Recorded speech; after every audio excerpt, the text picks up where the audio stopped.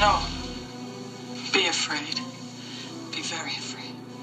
There's nothing to fear except God. Whatever that means to you. Do I look like someone who cares what God thinks? I will fear no evil, for thou art with me. Why do I say this? Because we got Holy Ghost power! You're listening to a podcast exploring faith and fear, what scares us and what saves us. This is the fear of God.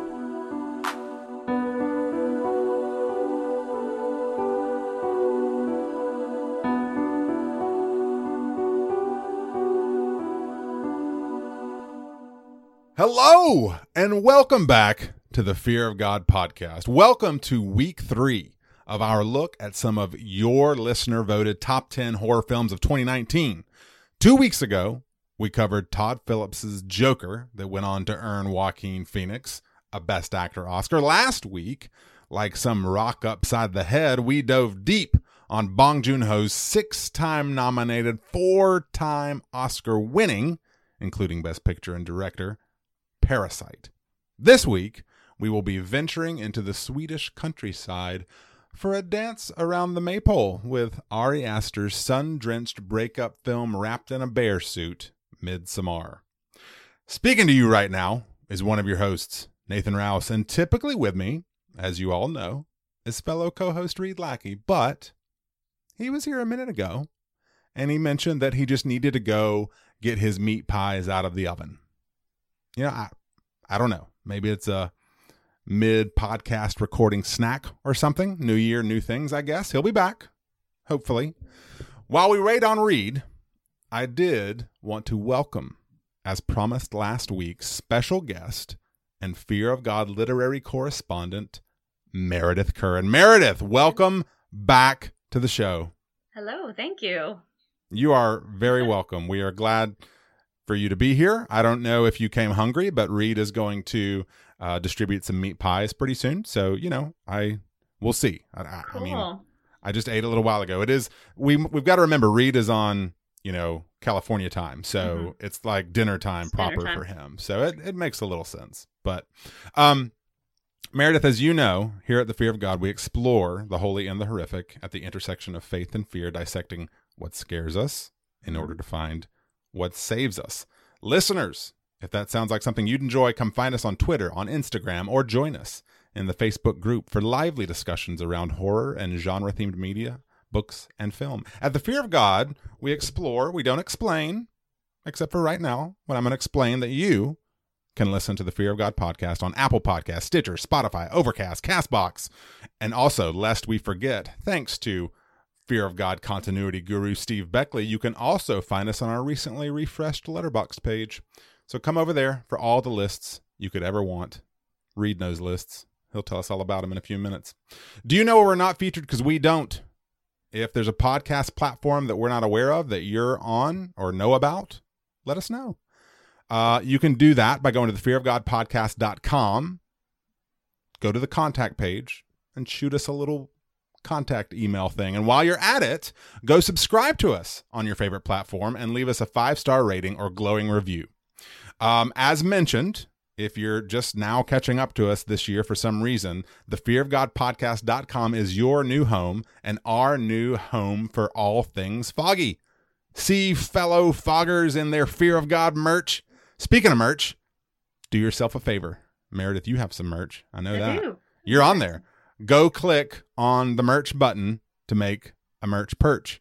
You can find art from the Fear of God on t-shirts, mugs, cell phone cases, pillows. We also have the one and only Reed. Hey, buddy, you're back. And oh my gosh, those smell delicious. In the förde hörste börste förlöste meste meat pie, lite vörste med för midsommar. Easter verste meat pie, verste no swingy dingy, no, verste nästa förlöste förlöste du. What? I didn't know the shringadingy was a Swedish chef specialty, you know. Where's she? Oh my God. That with the So- yogi. Yeah? This here. Here. Okay, hey, Swedish Chef, I appreciate all the hard work you put in. Clearly, Reed had some help on these meat pies. If you don't mind, Good morning. go. Goodness gracious, we need the Swedish Chef to go get Reed back because I've watched Midsommar twice, but I really don't speak a lick of Swedish, so I don't. This is going to be a really odd conversation. Reed, that's okay. Hey. I don't think Buddy. Swedish Chef speaks a lick of Swedish either. So, Now, see, the phrase Swedish Chef speaks a lick of Swedish, like that's like a tongue twister right there. We should start using that as our recording, like our little thing we do before we record, just to make sure we're loosened up and ready to go. Swedish Chef doesn't speak a lick of English. I've already failed. Swedish. See, right. Yes. Reed, Hi, buddy. welcome from the kitchen. We appreciate your hard work, although it sounds like you may have had some help. Yes, I had help. Okay, good. Well, Reed, I did want to remind. Oh my God. I did want to remind everyone that you and I are in you are my running mate for this election year. And I don't know if you heard, Meredith, this may be news to you as well, that the New Hampshire Democratic primaries just happened. And Reed, we won. We won? We won again? We won. We are gaining steam. I still didn't even go. Making it happen. Wow. Well, it's just we got good representation. We got boots on the ground. Oh, I see. And Meredith, you remember, as previously suggested on Instagram when we debuted Jacob's 2020 art, you are our Secretary of Education. Or will be when we fully get elected. Wow. Don't worry, Meredith, if the role intimidates you, I promise you already know more than our oh boy Secretary of Education. So yeah, we are on our way to good. Thank you. We will gladly let you have it.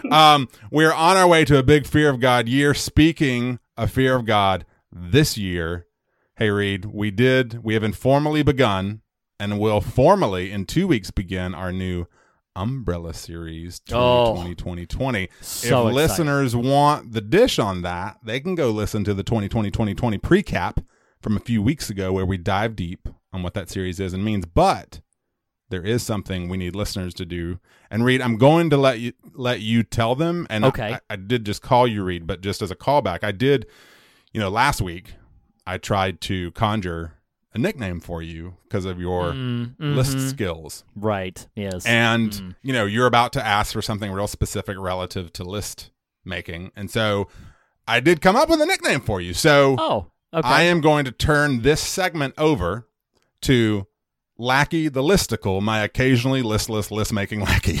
Oh. You want to talk about tongue twisters? Wow. Say it again, please. I'm writing it down. Okay. Reed, you are now, for this segment, Lackey the Listicle, my occasionally listless list-making lackey. That's it. Oh, that's a... So see, I use the proper noun lackey, proper name lackey. You did a lot there. Yes.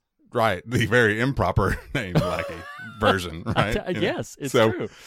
So why don't you tell us? I embrace it. I embrace this new Lackey moniker. the Listicle. That is exciting. I like it. Yes.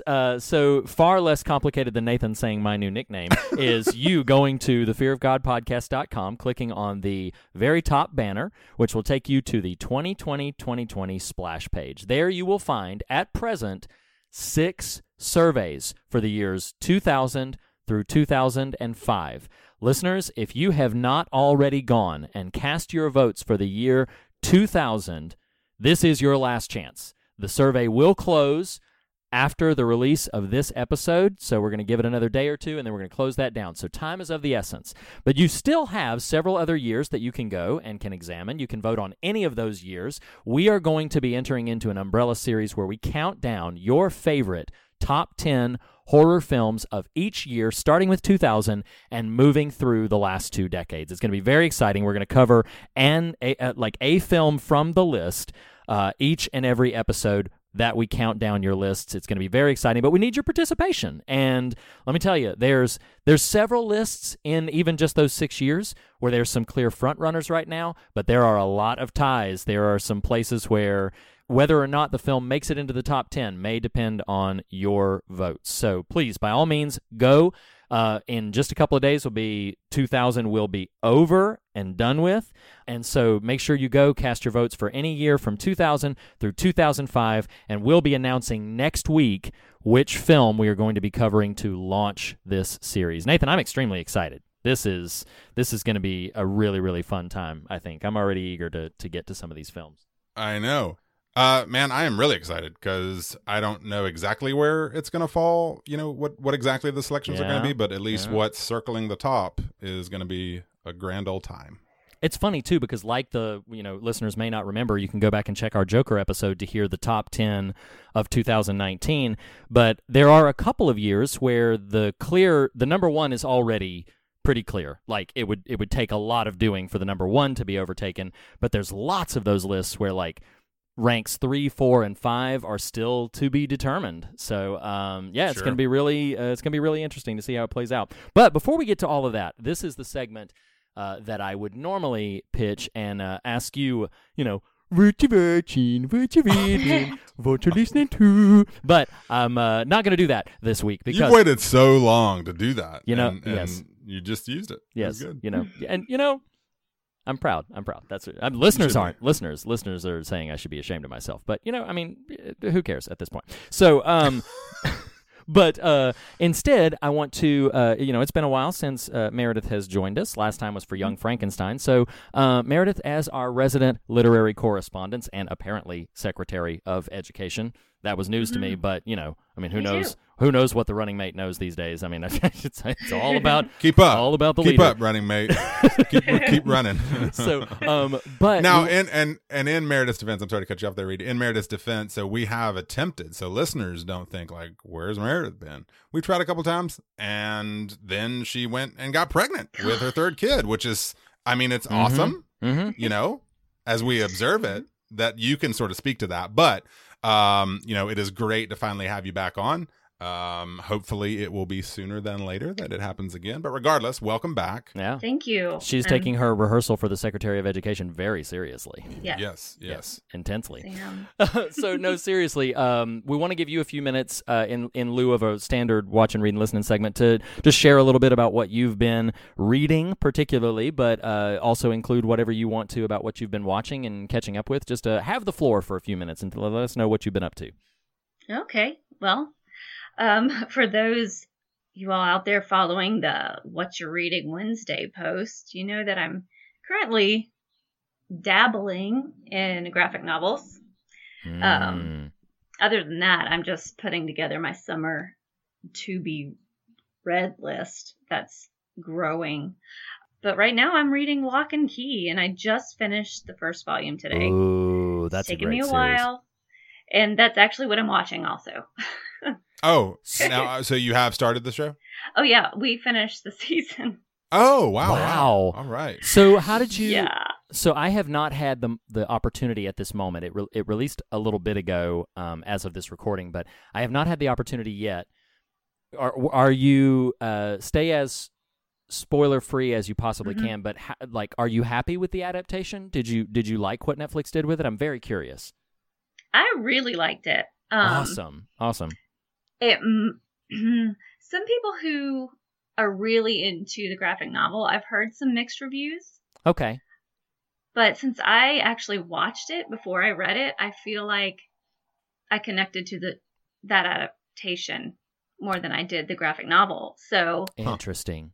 So I don't know. I really liked it. My husband and I, one Sunday morning, we said, let's just watch one episode.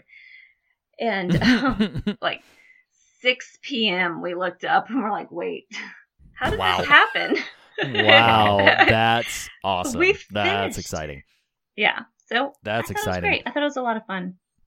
That's awesome. I believe, I'm hoping that I will have a comparable experience because I have read all of the Lock and Key series, but it has been at least a few years since I've read it. Okay, So I have not revisited it in light of the recent adaptation, and am considering that I'm probably going to leave it that way and just go into the adaptation with only a loose memory of what the major beats of the graphic novel, and just sort of let the adaptation be what it is.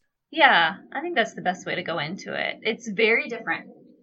Okay. The vibe is very different. Oh, okay. Which cool. I appreciate because the graphic novel, is, they can get really graphic. Yeah, it's pretty dark in places. Yeah, absolutely. It's really dark, and the Netflix version was dark, but a little more family friendly. Okay. Ish. Cool. Family-ish friendly. So. Gotcha. Cool. Well, that's cool. Well, very cool. Anything else, or is that pretty much what you've been indulging in?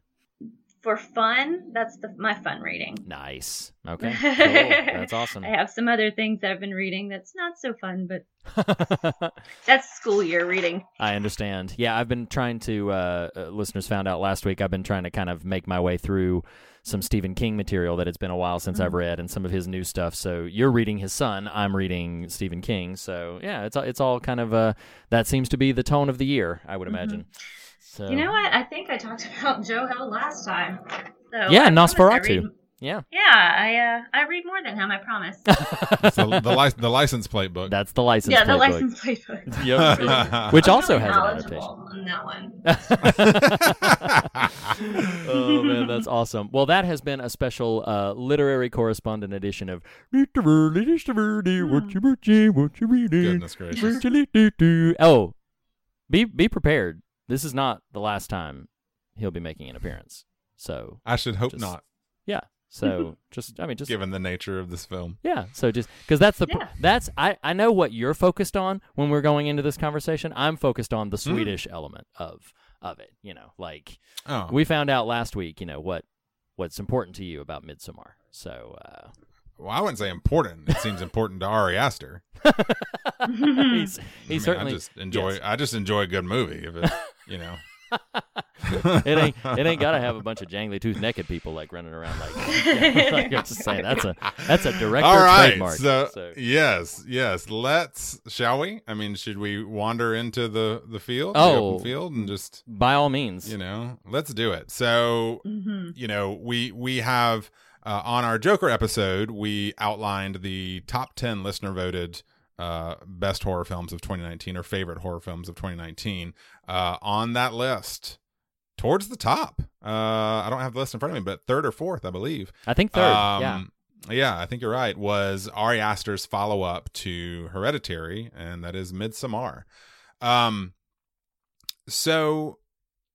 I'm kind of curious to hear, before we formally get to any sort of trivial bits, I wanted to throw out it's an unfortunate segment given this movie. I was sharing this with Meredith before we started recording that sort of in summary, I think I really appreciate a lot about this film. It's Reed, I even texted you it's an insane film, but I can't help but just respect the artistry at work. Yeah. And I've learned, honestly, through our conversation with Hereditary and going through that and I did this when I first saw Midsommar in the theater. I just knew, I'm like, okay, I'm going to watch this once and I'll probably not really know what to do with it. And then eventually I'll watch it again because I'll reserve judgment because I don't know. I through listening to interviews with Ari Aster, I find him a really interesting guy, and he's real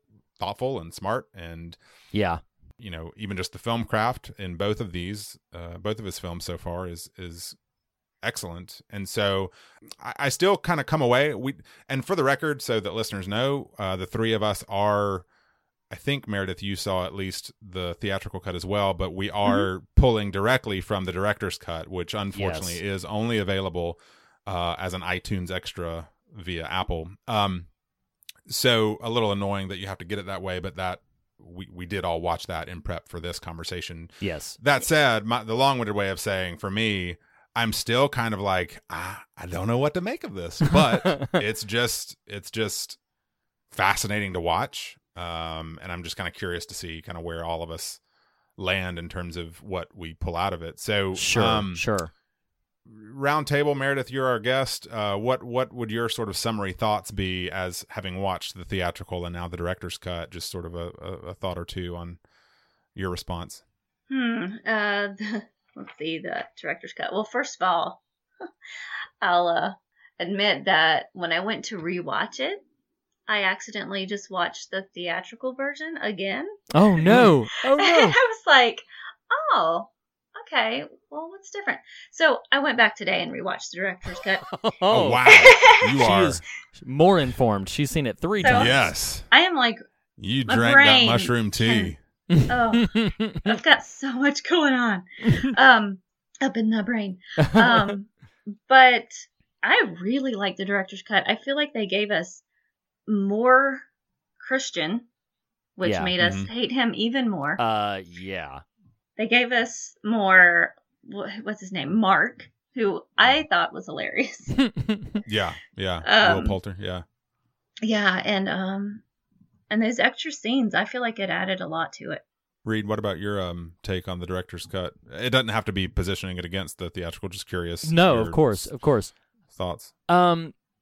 So I'll answer both questions. First of all, I do love the director's cut. I think if you're one of the things for me is that it's like if you are a fan of this film, if you enjoy this film, if you at all remotely see yourself revisiting this film more than once, I think it is worth it to purchase the film through iTunes so that you can see the director's cut. There's some really interesting things in the director's cut. I think if I were to make a pitch to someone to see the film, I would not necessarily feel that the director's cut was essential viewing. I think the fundamentals of what you get from the film are still very present in the theatrical cut, but I feel like the director's cut does flesh out the characters a bit more. It provides us more context for some of the nuances of the relationships, and there were some things that, of course, I saw the director's cut second, as we all did.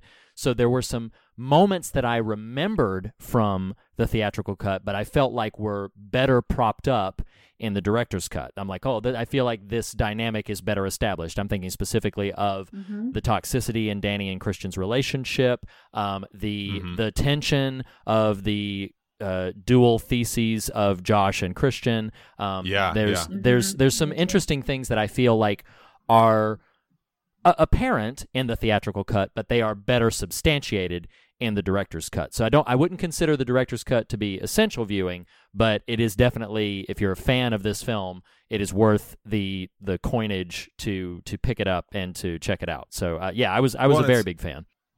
It's funny you mentioned that the way you did, because random aside here, it reminds me of listening to the commentary or the behind the scenes for Fellowship of the Ring when they talked about how to narrow that story into the film, and that for the theatrical cut, at least, they chose to focus explicitly on the journey of Frodo, and that meant, you can automatically cut some stuff out. Well, it feels like for the theatrical cut, he almost leaned away from I'm going to say this word, and it's going to sound like a slight. I don't mean it. He almost leaned away from clarity and leaned into haziness. Okay. Because I remember when I first saw the film and then listening to, I'll reference this a number of times, but the Big Picture podcast had an interview with Astor on July 3rd of last year. And I remember listening to that after seeing the film and him calling it a breakup movie. And I was like, is that what I watched? Not because I was questioning what he was saying, but just I was still so kind of like, I don't know exactly what I've just watched.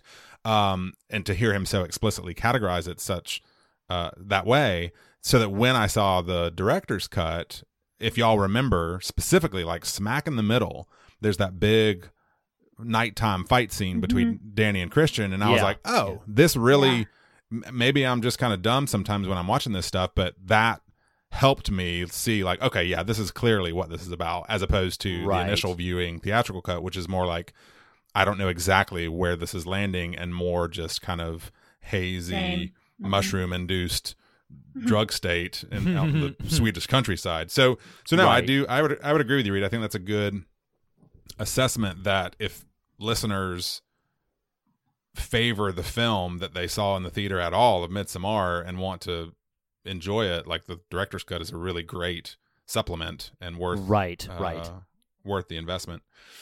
Let's jump into some trivial bits, because I was doing some reading today, and one thing we just referenced about the cuts is an easy segue here. So I don't know if y'all caught this or read this anywhere, but the first cut of the film was 3 hours and 45 minutes. Yes, I heard that. Yeah. That's crazy. I mean, for as wackadoo as this movie is, kind of like my experience or my thoughts listening to the fact that there was going to be a director's cut, I would kind of dig watching that. Like, it's just such an interesting world he creates, and it's very carefully curated from an artistic level, that, you know, I mean, that's a hell of a long time, but I'm not turned off by that idea. It would be kind of an interesting take to see that version. I think that's a fair point, because I remember when I pulled up the director's cut, because the theatrical cut's like 2 hours and 25 minutes. The director's cut adds about another, 23 to 25 minutes to that. But I remember when I pulled it up, and I was thinking in my head, I must have read this earlier, I remember thinking in my head, oh, this is only just shy of 3 hours, because somewhere that 3 hour and 45 minute thing had gotten lodged into my memory banks. And so I was like, oh, this is much brief. I mean, it's still longer than the theatrical cut, but this is much briefer than I was expecting it to be. I was actually kind of buckled for, oh, this is going to be a nearly 4 hour experience, which, unlike The Irishman, which, has its merits, but also, strains the attention span a bit at times.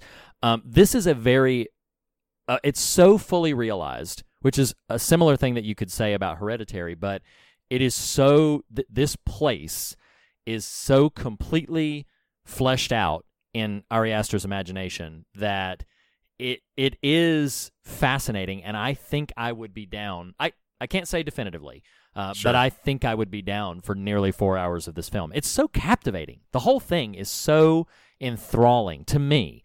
I have heard some people complain about like its pacing, particularly in the first hour and a half of it, but for me, I am just absorbed by what I'm seeing. This is such a fascinating little microcosm that they've stepped into, and even I was even more galvanized this time around by knowing where the film was heading, because you can pick up on more of the subtle clues that they give to those ends. Like I had no idea what in the world's that bear doing there, but then when they walk by it this time, I'm like, oh yep, it's a bear.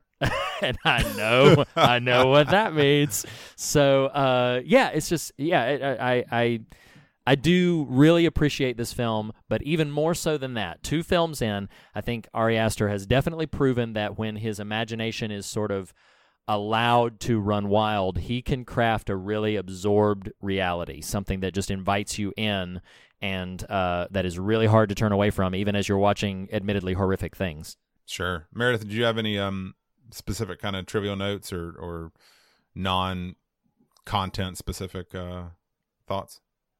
Well, I was just thinking about the pacing also earlier today. I loved the slowness of it, or how one moment can feel like it's lasting forever. And it's like the whole thing was just like a slow build to an anxiety attack. It's like a slow build to it, which kept my attention like the whole time. So I really loved the pacing of it. Yeah, that's awesome. I one quote from Aster from that interview, and then we can move into other like maybe actual trivia involving the story or whatever. But he said, "I see this as a fairy tale adjacent to horror." He said, "I'm a big fan of melodrama where you take the film and make it as big as what the characters are feeling," which is a really interesting idea that makes a lot of sense. He says, "This is a big operatic breakup movie. It's got a folk horror framework, and that felt like the perfect structure for what I wanted to do, which was in line with a dark comedy," which is just crazy, right? Like this is what kind of threw me after my first viewing, because the first 10 minutes of this film, maybe the first 7 or so, are wrenching. I mean, it is, and I don't know that maybe I was savvy enough in the moment, because I know Hereditary has very little like explicit comedy to it. It's pretty dreadful, right? So I'm thinking in that wavelength, but it's that first 7 minutes when Danny, Florence Pugh's character, speaking of Oscars, who just got nominated for one herself, learns of the passing, the rather awful, terrible passing of her sister and both her parents all in one incident. Oh my gosh. It's so dialed up that it does kind of like make sense in this terrible comedy kind of way. You know what I mean? Like it's not funny at all, but it's so big. It's so over the top that you could be like, okay, it kind of makes sense that we're pushing a giant boulder down into a canyon, right? Like it's not rolling down a hill. You're just careening down to the bottom. And then like the people on the mountainside. For anyone who's not going to watch this film, and it could be argued a word for this film is extreme. I don't know that I would necessarily say definitively everyone should watch this, but kind of in brief summary, the story is Danny, this Florence Pugh's character, as I just mentioned, suffers this pretty terrible tragedy at the top of the film, is already plugged into what is a year gone toxic relationship with this character Christian that's been referenced. So they've been dating a year, probably 6 months longer than they should be, but now because of this tragedy get locked in. And so the film then takes this turn where the two of them with several other graduate student buddies go to Sweden on this little journey that, if you've seen The Wicker Man, there's significant echoes of that, though story-wise isn't exactly beat for beat, but just that kind of idea. You go to this countryside and meet all these people who on the surface have very innocent aspects to them, but as the film rolls on, you learn this is pretty rough. Maybe not something terrible going on here. So let's just kind of dive in. Reed, do you have any other sort of specific trivial bits before you leave there? What's fascinating about this film is that, I mean, there are some interesting things to say about the film from a trivia perspective, but most of them just tie into things that I just appreciated about the film. So maybe they'll come up as we progress. There wasn't anything that was just like particularly exclusive to trivia. Most of it is just in and surrounding certain beats or moments. They might come up as we progress.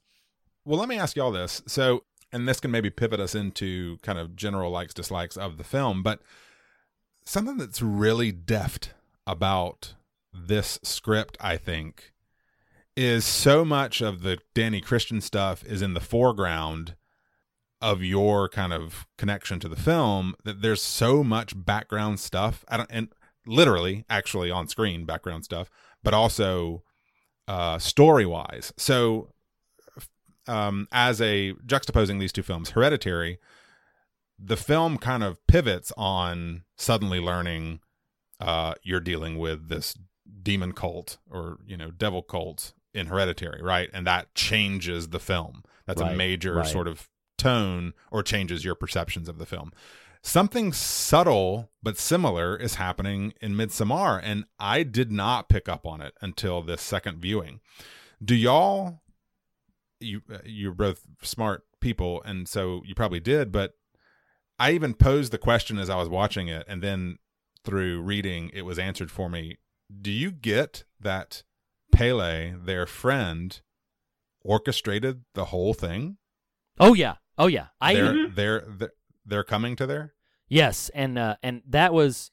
I'm sorry. I'm going to pivot over to Meredith in a second, but no, I actually got that from the first viewing, but it didn't become apparent to me until that final scene where they applaud him and he's crowned with leaves and brush and stuff like that. It was not apparent to me until then, but I remember even in the first viewing being like, dang, this was all a manipulation, like from the beginning. And I remember that being pretty shocking to me in terms of a revelation. Yeah. I caught it the second time around. I feel like the first time around, I was just still like, what? But I read a theory today that he, maybe he even was responsible for the death of her parents and sister. What? He set it all up to get the ball rolling, to get her on the trip. Wow. And interesting. That, who knows? I don't know, but I did see, in the spirit of that, what's so fascinating about this film is so little of it is explicit, right? I mean, you get exposition for kind of the mores and rituals and liturgies, if you will, of this community. But even then, there's a lot of just supposition on your part as the viewer, like, okay, I guess I understand what's happening here, but specifically things like, so Josh, who is the other thesis student, when he goes to when he sneaks away to take pictures of the sacred text, according to the director, it's Pele who jumps him from behind. Mm-hmm. Really? Oh, Yes. that's crazy. Wow. And on top of that, I didn't pick up on this. I think it's the gentleman who is so upset about the tree, which is hysterical. By Ulf. the way. Yeah, that's Yeah. what I read. Yeah. Oof. He's Yeah. the masked one. He's who's wearing Will's face when he comes to Josh. Wow. I mean, just stuff like that. That it's like, now I this did. is, yeah. Oh, so I apologize. I didn't mean to cut you off. I did read just No, you're fine. In light of trivia bits, I did read along the way that so when Mark has urinated on the sacred tree, and Ulf is the man who's so upset, so yeah. disturbed by it. I did read in trivial bits where Mark makes a passing comment there where he says, "Is he going to kill me for that?" Yeah. And although it happens off screen, that is what happens. Now, not necessarily Yeah. for him urinating on him; he probably would have died anyway. But Ulf is the one that kills him, and we discover. Well, you don't pee on the tree, Reed. Don't Don't pee on no. the tree. No, don't pee on the I mean- sacred tree. ancestor tree. Yes, This- that's to- ancestor to- tree, yes. To the point of the inherent comedy, hiding in plain sight in this otherwise just insane horror show. That scene's hysterical. I mean, the way I don't even mean that lightly. Like, it's actually staged, and Ulf's response is so over the top. It's just Right, you can't help but be like, "Gosh, this is so wild." So Right, I actually yeah. really enjoyed that. Let's dive kind of directly into just likes, dislikes. We're sort of circling that. I will say, the back and forth of Danny and Christian at the top of the film, post her family's passing, conjured for me just that the notion of being so grateful to God that I don't have to engage in the dating scene. Like, that Right. sounds and looks terrible. The back and forth with them and Yeah. with the guys talking to Christian at the pub or whatever it is. Like, Oh, it's awful. oh my gosh. Oh, it's awful. All the passive aggressive. Yes. Yeah. Oh my gosh. Ugh. Don't It's get me so wrong. dreadful. Like, marriage can be challenging sometimes, but I wouldn't trade my challenging stuff for that. No. Oh no. No. That is and it only further solidifies, like, I don't blame in those moments those guys because they're just ridiculous friends. Like I don't blame them for having their own whatever opinions about his relationship. But let me tell you, man, like, at the top of my dislikes, though I love the ways in which the film uses him, at the top of my dislikes is Christian. Christian is the worst. He is the Yes. unqualified worst of the worst, a terrible human being, deserves everything that came to him. It is awful. He is an awful, awful person. I mean, there's nothing about Tell his us character. how you really feel. No, Reed. there's This nothing is about strong. his So character you that I don't appreciate. like him. No, I am not a fan. No, I mean, like, it's in that moment, like, I think the first thing that pinged me this time around with him is, I mean, I get frustrated because we as the audience can see what Danny is going through as a character, and yes, it would be a painful thing to have like a breakup or something, or have a breakup conversation with all that she is going through. I can understand a little bit of tension in that regard, but I mean, like, then, like, when she finds out that they're all going to Sweden, and he's like, I'm probably not going to go. I'm probably not going to go. And at that moment, like, dude, your ticket is already paid for. Like, what are you doing? Why are you sitting there being so blatantly deceptive? And then on top of that, I think one of the most heinous things he does in the movie, though it ultimately winds up ironically being beneficial to her, is invites her to come along. Like, that's one of the most heinous things. I can't grasp the level of, like, I'm just going to keep stringing you along. So I'm going to invite you along on this impossible thing that I don't want you to come with me, and I want this relationship to be over, but I just don't see a way to be honest, so I'm just going to keep on stringing it along. And I'm just like, you're the worst. You're an awful human being. He's terrible. Well, He's terrible. and I do love the scripting in some of those scenes because you just feel it. Gosh, the weight of their back and forth, and I'm jumping way ahead in the film, but to your point, Reed, about, you didn't explicitly state this, but what I interpreted from what you're saying is about just the character motivations and things like that. Do y'all remember about 2/3 of the way through the film, there's a scene. Creepy stuff has started to happen in the periphery of the group, but none of the main players have been taken out yet. There's a shot of Christian, Danny, Mark, and Josh all sitting at the table, and there's just this terrible, heavy awkwardness between all of them. This is, I think, after Josh and Christian have fought over the thesis. This is while Mark is thinking about the girl he's interested in and is just peed on the tree. This is after Danny is aware of some... Oh, she's concerned. This is it. This is after Simon has left, right? So anyway, I was just so impressed. It's a silent scene. Like, they aren't talking to each other, but there's so much happening just visually in their body language and in their temperaments. And I'll say this, like, Ari Aster hasn't so far told a story that I'm super emotionally attached to. In other words, like, oh man, you've got to see this film because it's so powerful. But from a pure film craft standpoint, this movie's crazy amazing. Like, some of the shots, I mean, and I think part of it is, I don't know if y'all know this from your reading, but they had an extremely tight timetable for the film. Oh, really? I didn't know that. And in fact,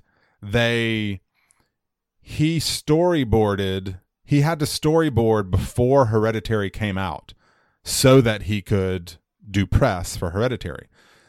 Well, then he finishes press and they go to shoot. It was actually shot in Hungary and not in Sweden just because of costs. But they had to clear that field. So that field was like, chest high grass. They had to clear that field. They had to build the commune. And they had like, I don't know, I think it was 40 shooting days. Oh my gosh. And on top of that, the days are actually shorter.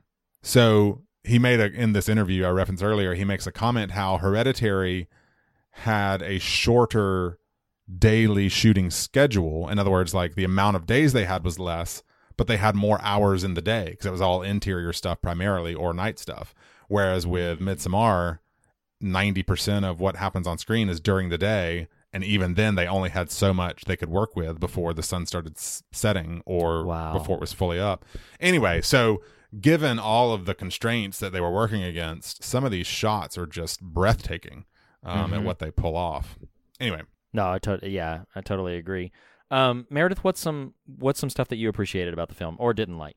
I was going to talk about the shots also. When I first read about it, like the first time I watched it, I immediately went to the old Google machine because I was like, what is happening? So, and all I could get really was that it was a breakup movie. That was about it. But I was like, but what about every single step was intentional? Like, there wasn't just a basic scene, like when they were driving and it was upside down, or oh man, all of the awesome aerial shots, all of that. So I really liked that it seemed so intentional. It just made me want to know more. Yeah, you're kind of making the point I was crudely and unable to make earlier, I think, but it's. Yes, after watching it the first time and seeing breakup movie, is that what I just watched? Because there's so much to it, but it does make sense in the context of at least the way Aster puts it. A movie where visually you're capturing the height of the emotions the characters are actually feeling, and this big operatic sort of melodrama. And so if you watch it with that in mind, it's hard to do. Especially because the movie's so long, but from a metaphorical standpoint, like the journey of their relationship and its disillusion, it's really fascinating. But again, I'm with you. It's a lot of work for just a breakup movie. Right, a lot. And then I realized, okay, so it's more than just breakup. For me, the central theme was codependency. Sure. just from Danny's codependency, but also going into this community where they do everything together, from sitting down to eat to breathing to doing it. Doing it. Yeah. Yeah. To that. So, They even assist where needed, I guess. You know. So it's Meredith, Wild movie. I promise one of these times you're going to be on The Fear of God where you don't have to talk about something uncomfortable. And Reed, like you forget that Meredith and I have known each other for 15 years, and this, our family's humor is, I don't forget that, but No. I'm part of the conversation as well, and so there's So last sorry, time Reed, we'll keep it G for you. We had brother. we had the Ash versus Evil Dead episode last time, and then this time around. That's true. Good old I see the point you're Midsommar making now. Oh Yes. yeah, Nathan knows yes. that I'm a 12-year-old boy at heart. there really is nothing off limits. That's funny. Oh my gosh. Yes, you are right, Reed. I'm It's sorry. fine. It's fine I on thought my you were end. making fun of me for my off-color humor. Instead, you were commenting on the nature of what we're watching. Yes. No, exactly. Sorry, Meredith. What else you got, Reed? So on the likes, dislikes list. I want to comment about the absolutely pitch perfect, wonderful, fantastic score that the first time around was, I feel like, so masterful you almost don't particularly pay attention to it, except maybe in passing. But during the watching of the director's cut, I was so captivated, and it stood out to me a bit more of just how many times the score accents what's going on, and it's a very deliberate type of score. It's not intended to be. A lot of movie scores can be sort of just subtle strings to accent the mood of what's going on, but this is definitely an overt sort of cultural.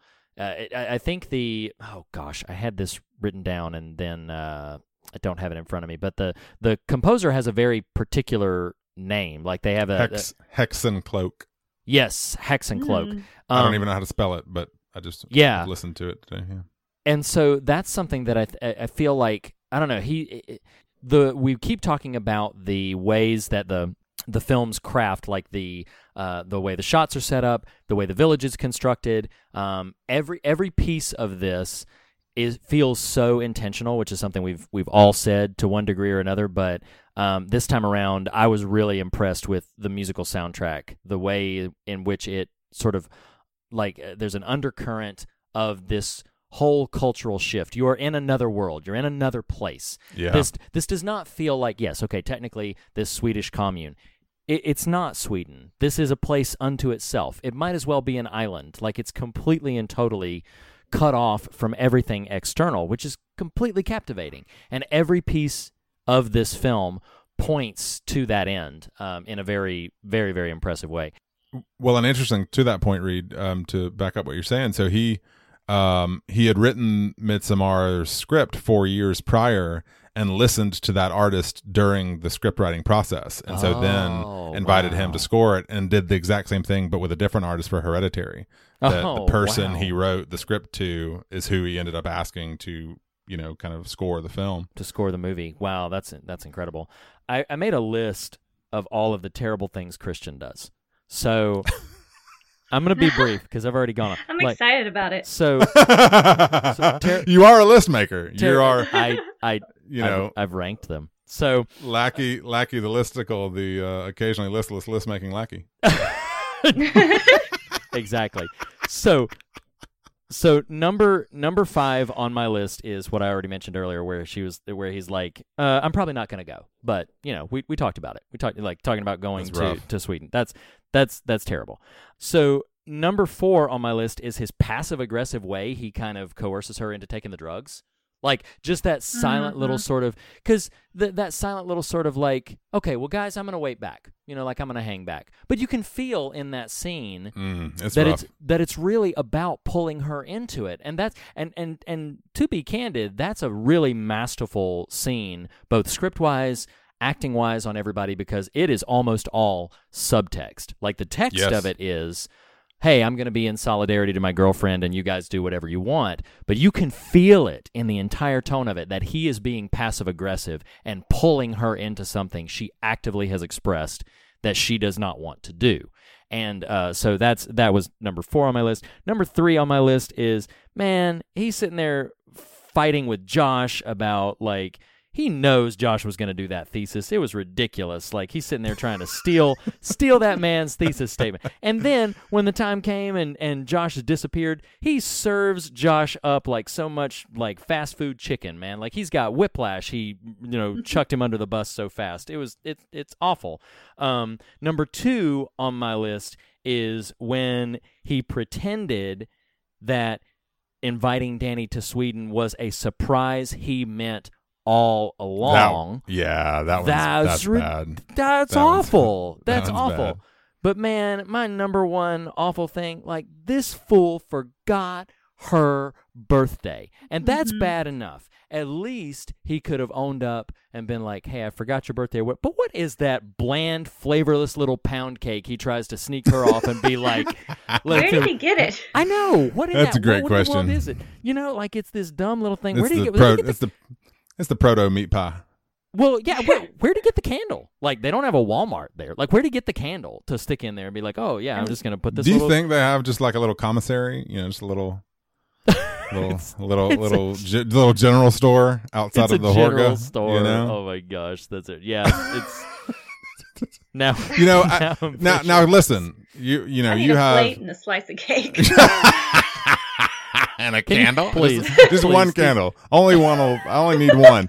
Well, what's funny is it's not. It's like a slice of cake. It's not cake. Like, no. There's more of that cake somewhere on that property. No, like, who did he get it cornbread. from? I mean, like, where God. did he get it? Well, listen, Lackey the Listicle, you have enumerated for us all of Christian's worst offenses in the film. He's the worst. He almost makes up for all of it. The actor Jack Rayner in the performance when. Oh no! In possibly the least sexy sex scene ever, yeah. The moment when he and Maya are doing their thing, and that middle-aged woman crouches down and starts singing, the look on Jack Rayner's face with drug-addled Christian, it is hysterical. Like, I laughed out. That man is on another planet in that moment. I don't know what's happening. I don't know. He is having an out-of-body experience, and it is hysterical. Well, Go ahead. No, I was just going to say, like, to your point, the scene, I didn't even have this written down, but it brought to mind, like, when he's sitting at the dinner table and he's just talking to somebody. I forget what he asks. He's just like, what's happening to me or whatever. And the guy, like, claps in his face. Happening? Yeah. And when he claps in his face, like, the world just all goes fuzzy. But the look on his face, he's like, why did you do that? Like, some of his physicality in that last 40-minute stretch is hysterical. And giving Jack Rayner some due here, I actually did find a trivial bit here where originally in the script, when he flees the cabin after his encounter with Maya and all the ladies, initially in the script, he was in the robe, but Jack Rayner suggested that he be completely nude. And in fact, it says Rayner was inspired by having recently watched The Last House on the Left, which I haven't seen. But like many films in the horror genre, female characters disrobed, humiliated, assaulted before their demise. He felt it was a due time that male characters be made to suffer similar indignation. So that's why he's butt naked running through the field. Which honestly, I do love that choice. Like, I feel like, as uncomfortable as that scene is, and boy, Ari Aster loves to just like populate his films with uncomfortably naked people, but like as uncomfortable as that is, I came across that same bit of trivia and really admired it. I was like, that's such a strong choice for this film and works so well cohesively with everything that I feel like the film is kind of after. I really admire that choice, uncomfortable as it is. I'm going to throw one more on the pile before we move into scares, or before I end and we possibly move into scares. Reed, I mean, did your wife watch this movie? No. She Okay, she saw 2 minutes did you catch of it, the over the credits song? Did you catch this? Oh my gosh, I should have. At the end credits, it's When You're Without Love, which I don't know if she originated, but I know as a Cher song. Really? Yeah. What is the song? The sun ain't gonna shine anymore. You know what's The moon funny? ain't gonna shine Oh my in the gosh, sky. I'm gonna. When you're Yes. without love. You know, that one. So I did not, and I'm going to try to lower my voice so my wife doesn't hear me admit that I did not know that was a Cher song. But The only reason I knew- know it as a Cher song is because, shout out Team Ned, it features in the X-Files episode Postmodern Prometheus. Interesting. So I knew the version that they played. I had heard the because okay. there's this big, I believe. Oh my gosh, I'm gonna have to turn in my music fan card but I believe it was featured on a big collection of works from the legendary and scandalized producer Phil Spector. I believe it was part of a big collection of that. But even if that wasn't where I heard it, I remembered being familiar with that specific version. So I never even connected that Cher had covered it as well. But no, wow, I'm gonna have to let her know. Although I doubt that I will convince her to sit through this movie. Yeah, I don't. For the sake of those end credits, Yeah. that might Right, be right. You're like, no, babe, listen. 2 hour, 45-minute flick. I promise you it's going to be worth It's it gonna when be you get to the end. yeah, and then The payoff is so good. the credits start rolling, and it's not even right. Cher It's not singing. even Cher. And she's looking at me like, what am I supposed to do with this? I'm like, no, didn't Cher Yeah. sing this song? No, thank you, no, thank you. Yeah, that's So- hysterical. Yes. Speaking of, y'all feel good going into some scares? Because I got a list staring at me. I'm good. Meredith, what you think? Yeah, I'm ready. Meredith, name one for us. What was something on your scares list? The one that stuck out to me the most, I don't know if I could call it a scare or just an extreme discomfort, is the cliff jumping part. Oh But my not just gosh. that, Yeah, but the lady, she bounced off that rock. Oh you guys. yes. Yeah. What? You In know, slow-mo. that's Oh. hilarious because that was the scene I called "Please Hammer, Don't Hurt Him."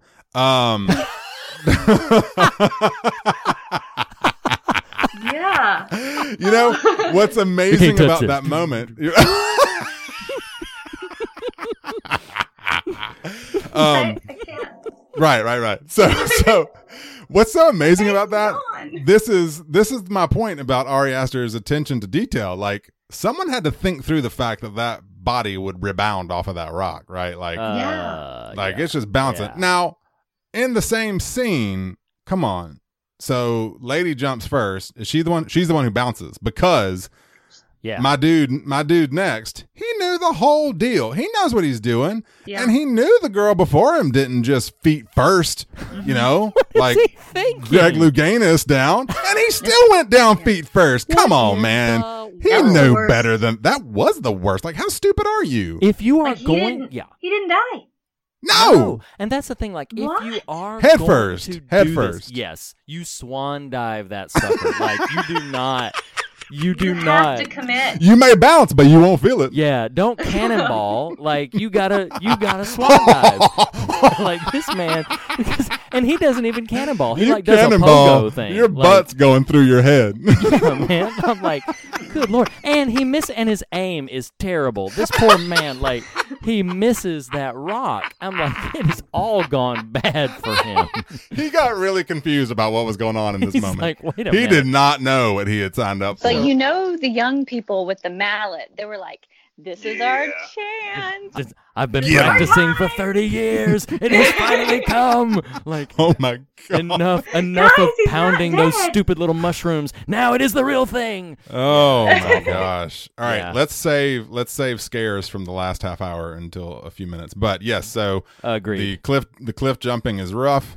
Yeah. Before we leave that, The detail. I rarely do this. I watched this film at home. I missed it in the theater. So the first time I saw it in the theatrical cut, I rarely do things like this where I like just sort of meta information. I did not know going into this what they meant by atastupia. So I had never, if I had heard that, I didn't remember what it was or whatever. So when they say like, "Oh You're yeah, so we're gonna." dumb. I'm ridiculous. And then he's like, "When we're gonna have an autostopia tomorrow," and I could tell that Josh knew what it was. Yeah. And I was like, this is a moment. So I briefly paused the movie to Google it, and I was like, oh, so.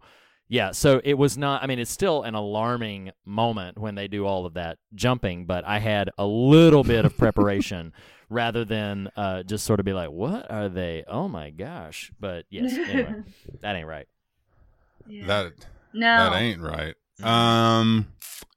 That creepy shot of Danny's hose mouth sister in the outhouse when she lights the match. You remember this? Mm-hmm. Yeah. That's rough. That ain't right. No, that's awful. That was pretty messed up. Well, and she sees so it comes up a couple of times because she sees in a dream sequence following the autostupia, she sees her sister with that tube thing coming out of the mouth, like in a dream sequence in front of the rock. And I remember how haunting it all was that she's seeing that regardless, but then like the shot lingers from a distance. It's not a close-up shot, but the shot lingers on her dreamlike vision of her sister with that tube out of her mouth sitting in front of that rock, and then her sister like opens her eyes, and then she wakes up. It's a very alarming effect. Wait, I didn't see that she opened her eyes. Yeah, so like it's probably like 2 seconds, if even that long, before it cuts to Danny waking up. Like her sister like opens her eyes and looks at her, and I remember just thinking that is nightmarish. That is horrific. It's pretty awful. I have because I had the autostupia scene on mine, but the whole sequence that we've already referenced where Josh sneaks in to read the Ruby Rotter and the Ulf, we later learn Ulf is wearing old Mark mask. That ain't right, and not much else. No, Yeah. that like ain't Ulf. right. Well, what's really horrific about that scene is Josh is looking at a shadowy figure that you could presume has at least enough feature recognition that he thinks it's Mark. And then when it gets closer, it's like, oh, right, that is Mark's face. That is not Mark. Like, oh my God, that ain't right. That ain't right. Well, something I actually find interesting about the movie, but this is what I'm talking about, the foreground, background stuff, is like we're so conditioned by movies, we think like this, that when you meet Ruben, you are conditioned by history of horror film to think, oh, this is I'm uncomfortable with them making the disabled character the creepy thing, and that's not really what they do at all. I mean, No. It enhances, kind of how the community views Ruben is creepy as crap, but right. But he's just kind of there, like he there's, at least that we know of, there's no malevolent intent on his part whatsoever. No, he is purposed. He's like they even say like he is a product of inbreeding and right and that Unclouded. yes and that is almost a revered state. I mean he's writing their sacred text. Like it's right. The subversion going on in this film. Like we don't have to get into too many specifics of the last half hour right now, but I will say it kind of more is appropriate to mention in scares. The Wicker Man, which is a film I love. Meredith, have you ever seen The Wicker Man? We discussed it on the show, but I don't know if you ever seen it. I haven't. Well, if I have, it was so long ago, I don't remember. Okay, I think it's a remarkable film. There's having seen Midsommar first, there are echoes of whichever film you see first in the other one, but I still That's consider. what I heard. I want to see it. Yeah, I consider Wicker Man to be a remarkable film that, if you have the right palate for it, I highly recommend. Does love The Wicker Man. I do. I love The Wicker Man. The dance around the maypole. For all the reasons that Nathan won't mention. But yes, but no, I do love that film. It's a favorite film of mine. But casting that aside, Wicker Man kind of conditioned me to be very, very scared for Danny specifically. So as everything is sort of climbing up, when Danny wins the May Queen, the first time I saw it in the theatrical cut, I am terrified for her. When she wins the May Queen, I'm sitting there thinking, this is going to be awful because this poor girl has been through so much, and now she has been coerced into this cult dance scene. She has won this, and they are going to sacrifice her on some weird sort of ritual thing. And I cannot quite describe. It is a love, but articulating precisely why is a little challenging for me. I loved the way Ari Aster subverted that. Note that she is actually in a heralded position. Now, what happens to her following this, I think one can safely presume she's going to join this commune and perhaps continue to be a revered person within this commune. It could be that immediately following this, all bets are off and she is doomed in a different sense. But that's not what the film leaves. That's not the impression the film leaves us with. Well, in the fact, film leaves us with a distinct impression that she is going to be just fine. Yeah, in fact, the stuff I was reading references her now being adopted by the commune. So, that's the resolution of her story, which is interesting. Now, to both of y'all's points, did you catch? They reference Reuben and the inbreeding and use the phrasing unclouded. Well, I don't get the impression, I don't know that we're supposed to get the impression that Pele is the product of inbreeding, but they use that adjective for him at the end. When they coronate him, when they give him his crown that you referenced, Reed, or whatever it is, they call him unclouded? Yeah. And so I wondered, is he in some sort of oracle sort of position as well? But anyway, fascinating. Other scares. There's a moment in this film, there's so much film craft that sort of screams artistry. I don't know if y'all caught this. There's a sequence of moments who I think is Connie, the scream. Do you know what I'm talking about? Oh yeah. That's amazing. Yeah. Josh is in the chapel. It then cuts to Danny in the bakery, and then it cuts to Mark outside the Triangle building, and each of them, they aren't quick cuts, but it's 5 seconds with each character, and you hear a scream in the distance, but it's never explicitly resolved. And little things like that, I'm like, that's amazing. That is such a fascinating and excellent choice from a film design standpoint. No, it's absolutely wonderful, and there is so much. I do feel like, it's possible you watch this film, you don't care for it, you never want to revisit it, fine. But if you watch this film and you're captivated, I think it so rewards a second viewing because you catch so many of these things that I think the first time through you're just kind of navigating what's like the outsiders into this commune. You're kind of what's going on here? What is it? I'm captivated, but I really don't know what the substance is. Going in knowing what the substance is, I think it's really rewarding to see the ways in which it's all established from the get-go. This is all very, very deliberate on this commune's part. Anyway. Well, I think we're officially here, y'all. I mean, the that ain't right of that ain't right. It's time for some hair pie. Oh my gosh! No swinging dingy. No, it is awful. It is awful. My goodness. Yeah, it's terrible. But did you see, and what's funny is I caught it the first time through. Did you catch the connection to the love story thing? I mean, it's more obvious than some of the other things in the film. But the first time through, when I saw that was the situation, and then when he You mean the discovers right? The tapestry, yeah. And then he discovers what's in his drink, I was like, oh, man, this ain't going well. This ain't. No. There's two things you don't do. You don't drink the tea. Just don't drink anything they give you. And don't agree to go to a ceremony. It's not going to end well. Nope. No, it won't. Just turn around and walk out. Somebody. You're like, you're like, I'm going to stay here and watch Austin Powers with the rest of the kids. So, although the kids are pretty in on it too. I mean, they're that kid almost got thrown in the lake in that director's cut added scene. So let's jump on the That Ain't Right train and just go full steam ahead. Now, my little list here starts with one. Yo, is there anything sexier than a janky-toothed, naked old lady pushing on your butt during sex with a 15-year-old whose pubes you ate? No. that ain't right. That is- So listeners, so listeners, if you'll rewind 15 seconds, just press the little podcast button and rewind 15 seconds. Listen back to the scene that Nathan just described. If you want to know whether or not you might be interested in this film, answer that ponder question.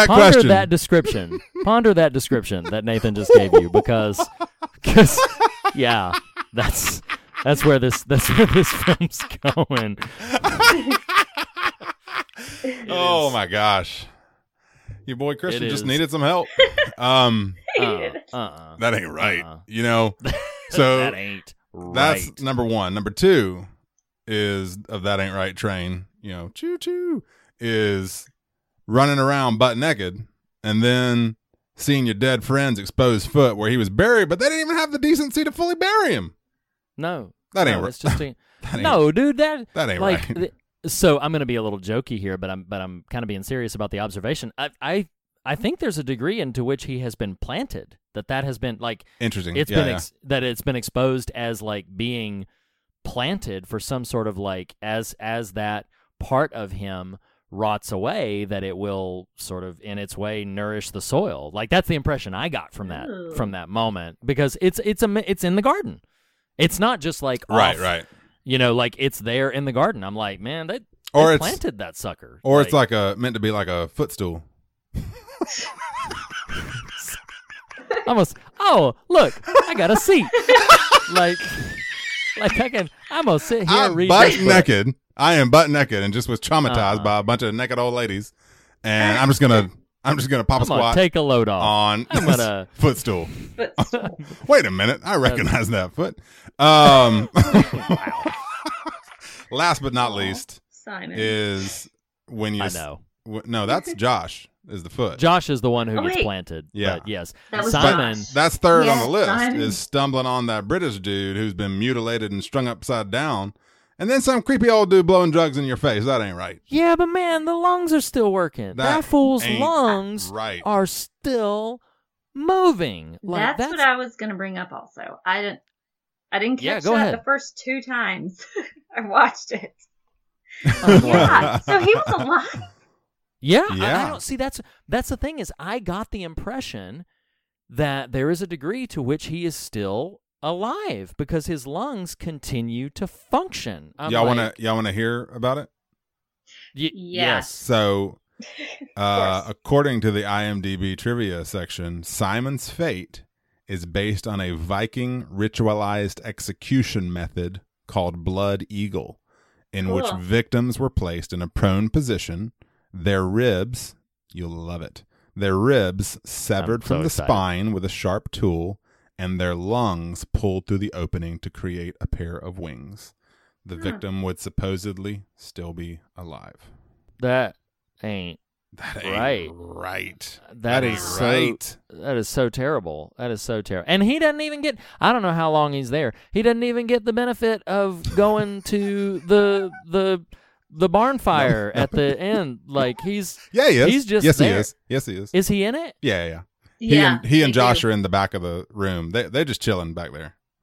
Because Wait, you can he and see Josh. it. I Yes. thought that was Mark and Josh. Oh, it Mark is is Mark. Mark is the fool. it's- Mark has got the jester hat on. Josh has his mouth stuffed with something in the back, and he's sitting across already. Josh and Simon are already in there because you can see Simon's flower eyes. He and Josh are in the back. Simon gets wheeled in the wheelbarrow. Connie gets brought in, and she's all bloated and nasty. Man.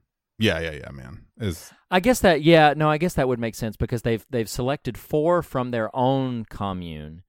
They've selected 4 new blood, and then the May Queen had the privilege of selecting whether the 9th would be, Christian or if it would be someone from their commune. So I guess that makes sense. But I hadn't noticed that before. I thought literally that he's just up there indefinitely, where I'm just like, oh my God, that's obscene. No, Hideous. they Terrible. They showed him some mercy.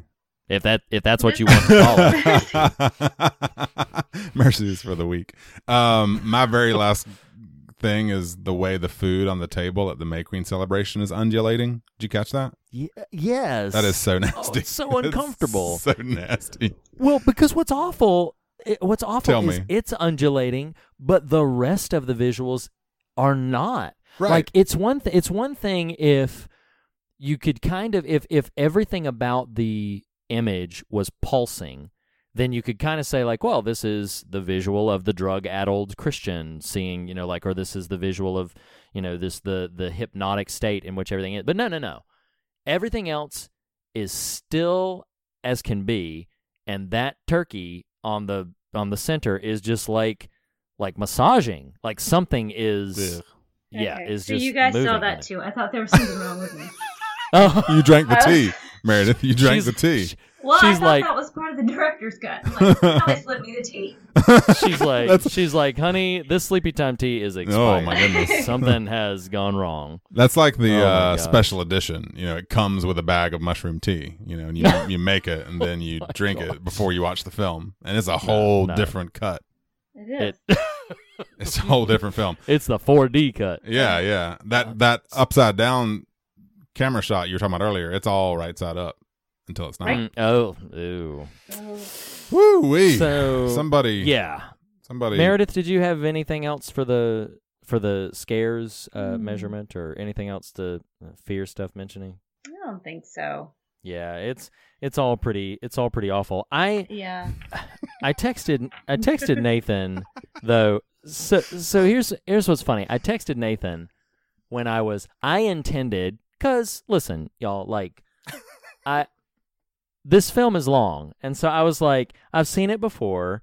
It's pretty conceivable that I might watch this director's cut in 2 segments. But I was so captivated by it, I just got lost in it, and I watched it all in one sitting. It's like an old lady putting her hands on your butt. She just pushed you further into the movie. That would not. My experience was in contrast to that. That was not quite.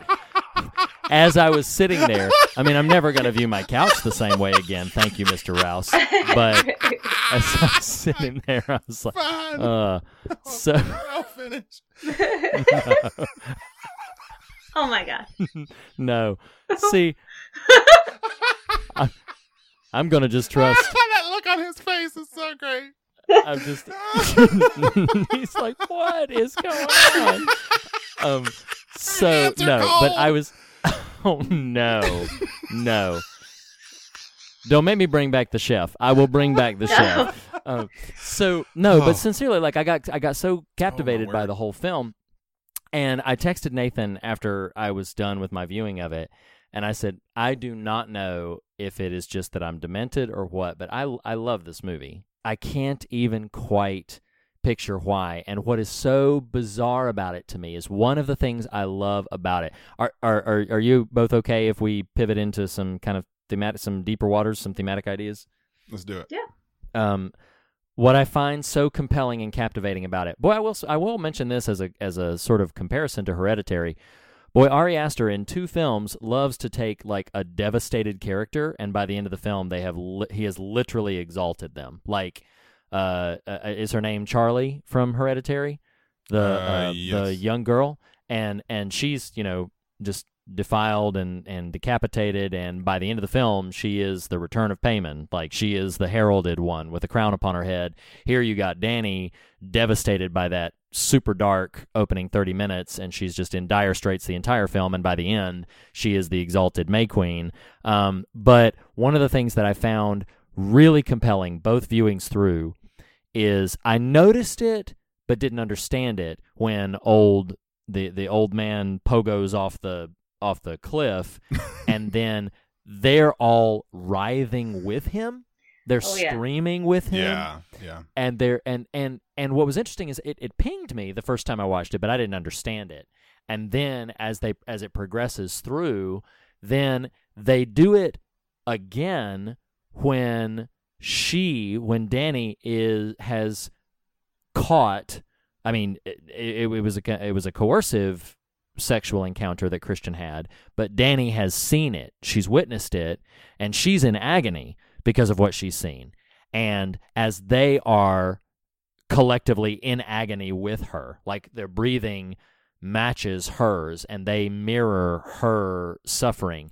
And then as in the end, in the, because listeners, if you have no intention of watching this film, the film builds to something we've alluded to already, where basically this 9-day festival celebration that this commune is participating in culminates in the burning sacrifice in a big wooden building. They're a temple of sorts, they call it, and this temple is populated with 4 of our main character, or 3 of our main characters, our sort of visitors, and the other 2 guests that were there, and some members of the commune. They're all burned, some of them alive, some of them, their bodies are just burned. But the people are outside, and as the screams begin to rise from the temple of the people who are being burned alive, the screams rise up, and the people out witnessing it are screaming with them and are writhing with them. And it really compelled me, this way in which this community, this is what I thought. I haven't got it written down, so forgive me if this articulation is clunky, but the ways in which these people have chosen to share pain is really, really fascinating to me. Now, don't get me wrong. Well, I mean, I actually don't mean this to be jokey, but it's not just pain they share. I mean, it's kind of just general expression, right? Or emotional. Yes. Grief, suffering, like whatever that is being exhibited, they collectively embrace it and carry it together. Now, I don't want to don't hear what I'm not saying. I'm not saying, boy, what a great idea, what a great commune. Like I'm not like, oh, these guys have figured out true community living. But I found it very, very compelling. And one of the things that I took away from the film, so here Danny is just sort of lost in the weeds of all of the relationships which she's surrounded by. She's clearly got some tension with her sister, who is bipolar and ultimately at the top of the film kills herself. But then she's in this completely toxic relationship with Christian. And the scene that I did document a bit of is when Pele is sitting next to her, talks about how he was an orphan and that he was adopted by this commune. And then he says to her, I have always felt held.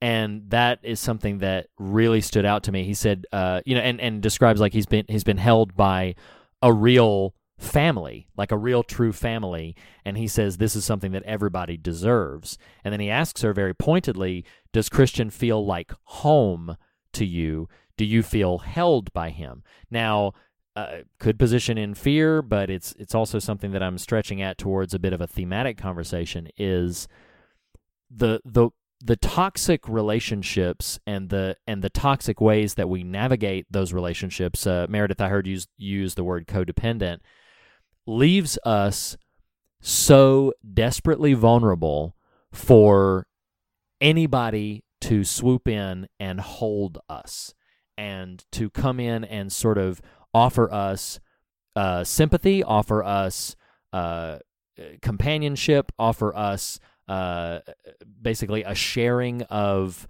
feelings and a sharing of just everything that we are going through, everything that we're suffering, everything that we're burdened by, and they offer to carry it and they offer to hold us in it.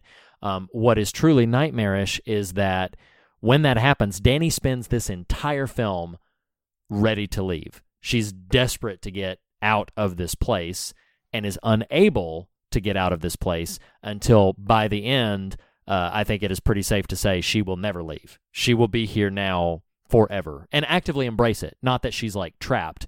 She's now sort of drunk the tea and she is in. And I was fascinated by the ways in which our own sort of vulnerability in, you can call it a toxic relationship or you can call it a codependent relationship, but our own sort of toxic navigation leaves us vulnerable to really anybody. It's something, before I shut up and pivot over to your responses or thoughts or whatever you had thematically to bring to the table, it's something that we had discussed in brief about the film Let Me In.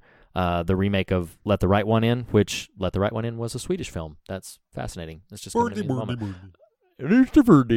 But so what's fascinating is we discussed in Let Me In how, if we do not offer, if we believers, friends, just loved ones do not offer protection, comfort, security, love, affection, companionship, then something else will step in to fill that void. And that something else may bring with it some dark, more horrific things that we will openly and actively embrace simply because they're the ones who are willing to scream with us or cry with us or hold us.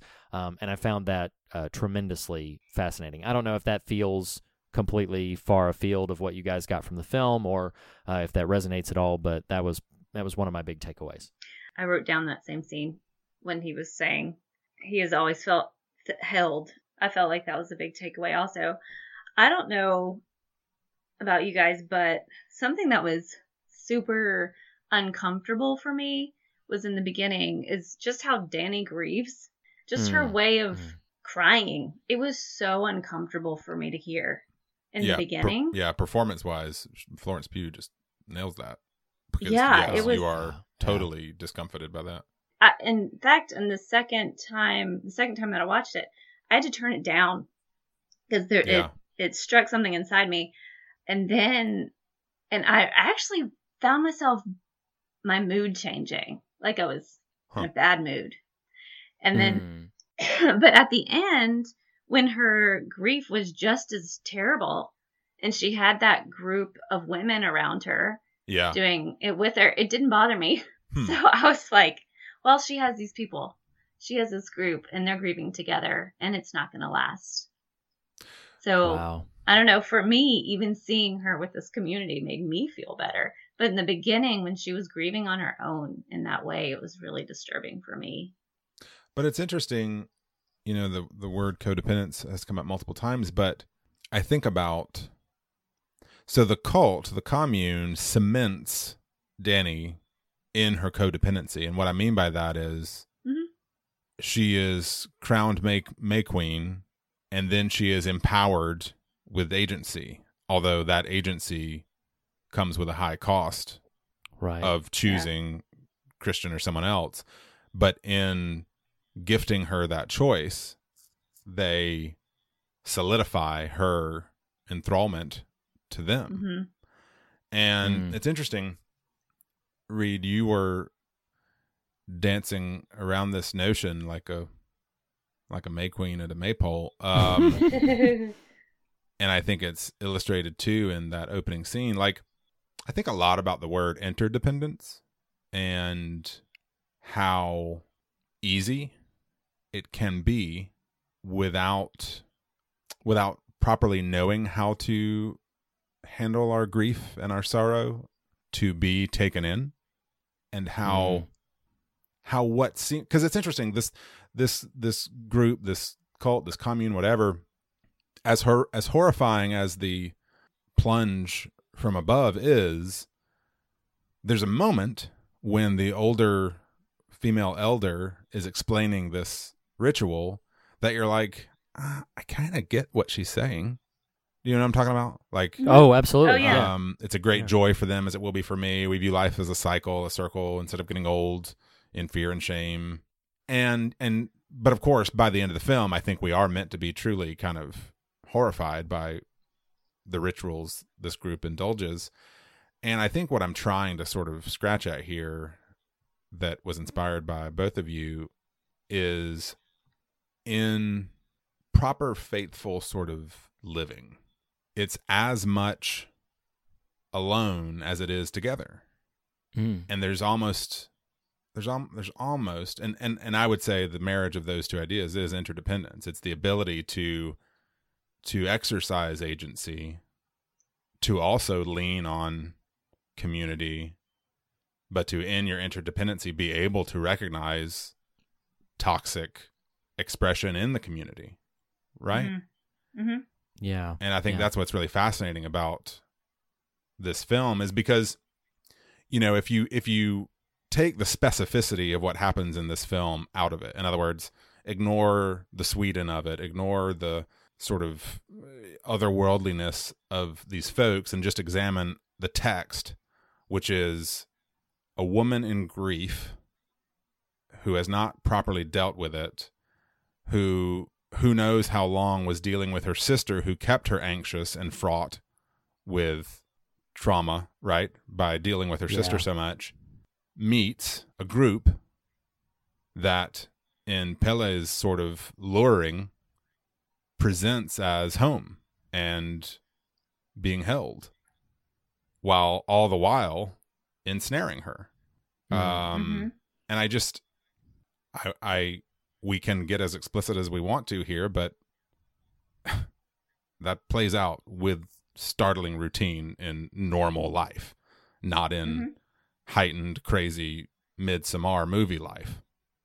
You know, we on a certain scale are watching it play out writ large, but even just think about the stories. I mean, Reed, I know you grew up in a very specific brand of church. Meredith, I know you've cut your teeth on a very specific brand of church life. Like, the stories I know the two of you could tell of people you've observed, or even maybe you yourself got close to at some point, that was a bear trap.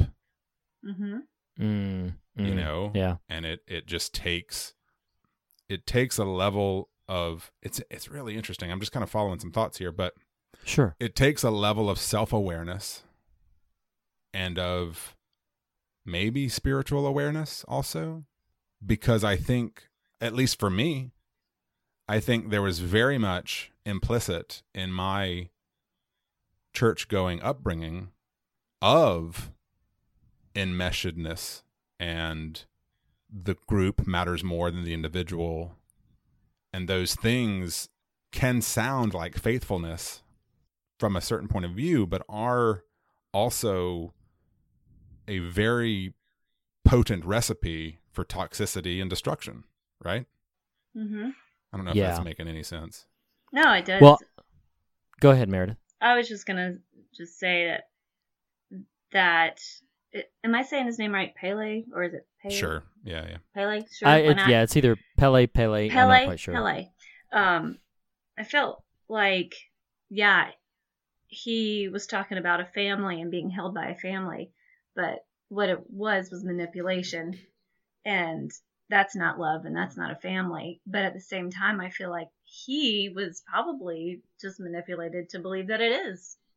So it's just kind of like a cycle, like, of manipulation. Like, that's how he was brought up, and so right, he's bringing her into it, but it's not a family; it's being manipulated.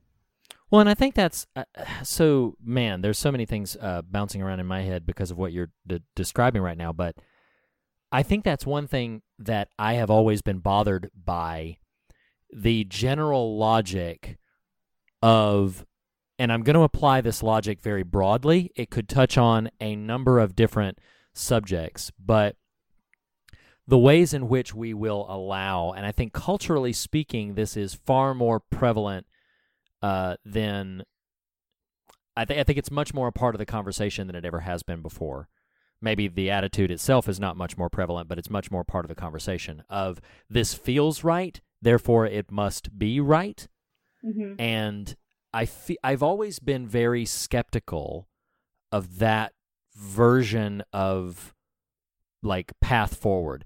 Rich Mullins came up in last week's conversation, and he has a song that is a very silly title. I did not expect it. Man, I haven't even listened to Rich Mullins recently, but he's coming up so much in these conversations recently. Maybe I should just pull open his albums and listen to them again. But he has a song called The Maker of Noses, and The Maker of Noses is a very silly title, but it's got some pretty profound thoughts in it. The chorus said, they said, "Boy, you just follow your heart, but my heart just led me inside my chest." And they said, "Follow your nose, but the direction changed every time I went and turned my head." And they said, "Follow your dreams, but my dreams are only misty notions. But the Father of hearts and the Maker of noses and the Giver of dreams, he's the one I've chosen, and I will follow him." And the reason that that's coming to mind in light of our conversations about the ways that we've been manipulated is I do think we find more and more ways, and I see it in virtually every social circle where people will just do, there should be Olympic medals given for self-justification for the things that they have absorbed, embraced, and the things that they have said, like, this is right, this is good, and they'll hoist it up to the top as saying, like, this is the only way, this is right, this is good, and they will usually justify it by some means of felt experience or shared experience, rather than pursuing a sense of critical thinking or a sense of challenge within community, listening and speaking to people who are distinctly sort of other than you, which is always a great exercise in sort of keeping your own heart at bay and keeping some objective perspective on things. But the ways in which this commune has, like, she was manipulated left and right by Christian and allowed herself to be, but then the ways in which you mentioned earlier, Nathan, about how you hear that elder's justification for Atastupia, and where she's like, we don't let our old decay and suffer in pain. They give their life as a gesture. They intentionally just give their life. And in the moment in the film, dadgum if it doesn't make a little bit of sense, like you said. Like in the moment, the way it's expressed, it's like, but then you realize, like, oh, they're talking about this other thing. Like, they're talking about this dramatically sort of, it's very specific, and I'll even go so far as to say, like, it's pretty horrifying. And the ways in which they have convinced themselves not only that this is a good thing to do, but that this is the right thing to do. Sure. And we ourselves, so you said something earlier, Nathan, that I want to hone in on here, possibly as my final few thoughts on Midsommar. I was really captivated, Nathan, by what you said about is a faithful life as much being alone as it is being part of the community. And Nathan, you and I off pod, Meredith, I'll try to contextualize this a lot for you, so if you have any thoughts, you can push back on this. Nathan, you and I have talked off pod a lot about the times at which you are kind of called to stand solitary, like the times at which you are, because this side over here is saying one thing you can't agree with, and this side over here is saying another thing that you can't agree with, and it takes a tremendous amount of strength or stamina to actively and wholly stand alone. Like, that takes a significant amount of courage, and it takes strength. Countless people around the world right now feel alone, and they feel lost, and they feel without community. But to actively stand there in this sort of like, no, this is because she's torn and basically bounced from one side to the other, when in truth, I view as an outside observer that the path forward for her would have been not back with Christian and not necessarily with this commune. Oh yeah, totally. Yeah. That the path for her is not in either of those two places, but that would require a solitary strength that she does not have the support system either inside herself or outside from anybody else telling her to be able to achieve that. So she's simply bounced from one side to the other. And I find in these days, it is so, Nathan, you and I again have said this in so many different ways, how it would be so easy to just embrace the narrative of this side or that side. You can say I'm talking about politics, you can say I'm talking about social structures, you can say I'm talking about religion, whatever. It would be so easy to just embrace the narrative from that side and just follow that path. That I'll dance in the realm of politics for a sec. Like, oh, I'm just a wholehearted liberal, and I'm just all the way over to the left, and that's just what it is. I'm just a wholehearted conservative, and I'm all the way over to the right, and that's just what it is. But it is a painful place to stand in the midst of that and to try to be both a reconciler, a peacemaker, a whole individual who does not divorce themselves from one school of thought for the sake of another school of thought, but rather is pursuing what we would in Faithful Structures call this mystical third way, this path that is unique and whole in and of itself. That takes tremendous strength. It takes tremendous courage, and it is hard. It is difficult. It might be a version of which, here that I'm not presuming this is can be a definitive statement, but it might be a version of which when Jesus spoke about that the road that leads to destruction was broad and the road that led to life was narrow. That like, hey, this is a bit of a tightrope that Sure. you are required to walk here because there is destruction on this path and there is destruction on this other path. For Danny, there is destruction in her relationship with Christian. She is not a whole person in her relationship with Christian. She is broken. She is, I would dare say, to a small degree at least, maybe to a large degree, abused by her relationship with Christian.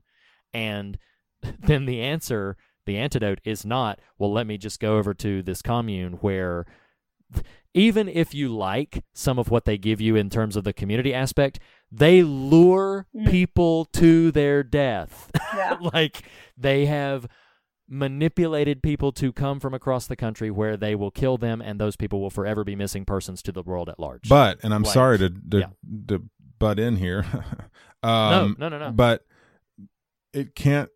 This just screamed at me.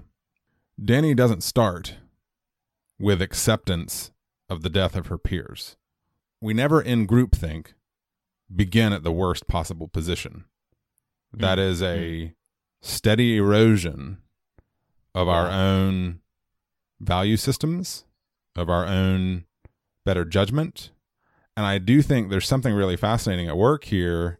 That tension, however unintentionally I developed that notion, that tension between aloneness and togetherness. And even Reed, just a minute ago when you were talking about peacemaking and stuff, I do think we're explicitly called to be peacemakers, but as I would sort of articulate what at least I'm trying to express in aloneness, sometimes the mere act of standing alone is the point and will itself yield a potentially prophetic call to peacemaking, not because you're actively trying to be a peacemaker. Does that make sense at all? I understand. Just the retreat from the synchronous voices wailing as you wail sometimes requires you to just remove yourself and recognize this is codependency, this is manipulation, this is wickedness, this is murder in the story of the film.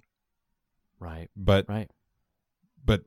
this is one of the reasons I grow in my estimation of Ari Aster each film is like, and why I enjoy these conversations so much is because none of this is not there and all of it was subconscious, but just the ability to talk through and recognize, like, as heightened and as fantastical and as melodramaed as this film is, it's also a very clear cautionary tale to, I don't love this word, but groupthink, to uncritical fellowship, if you will.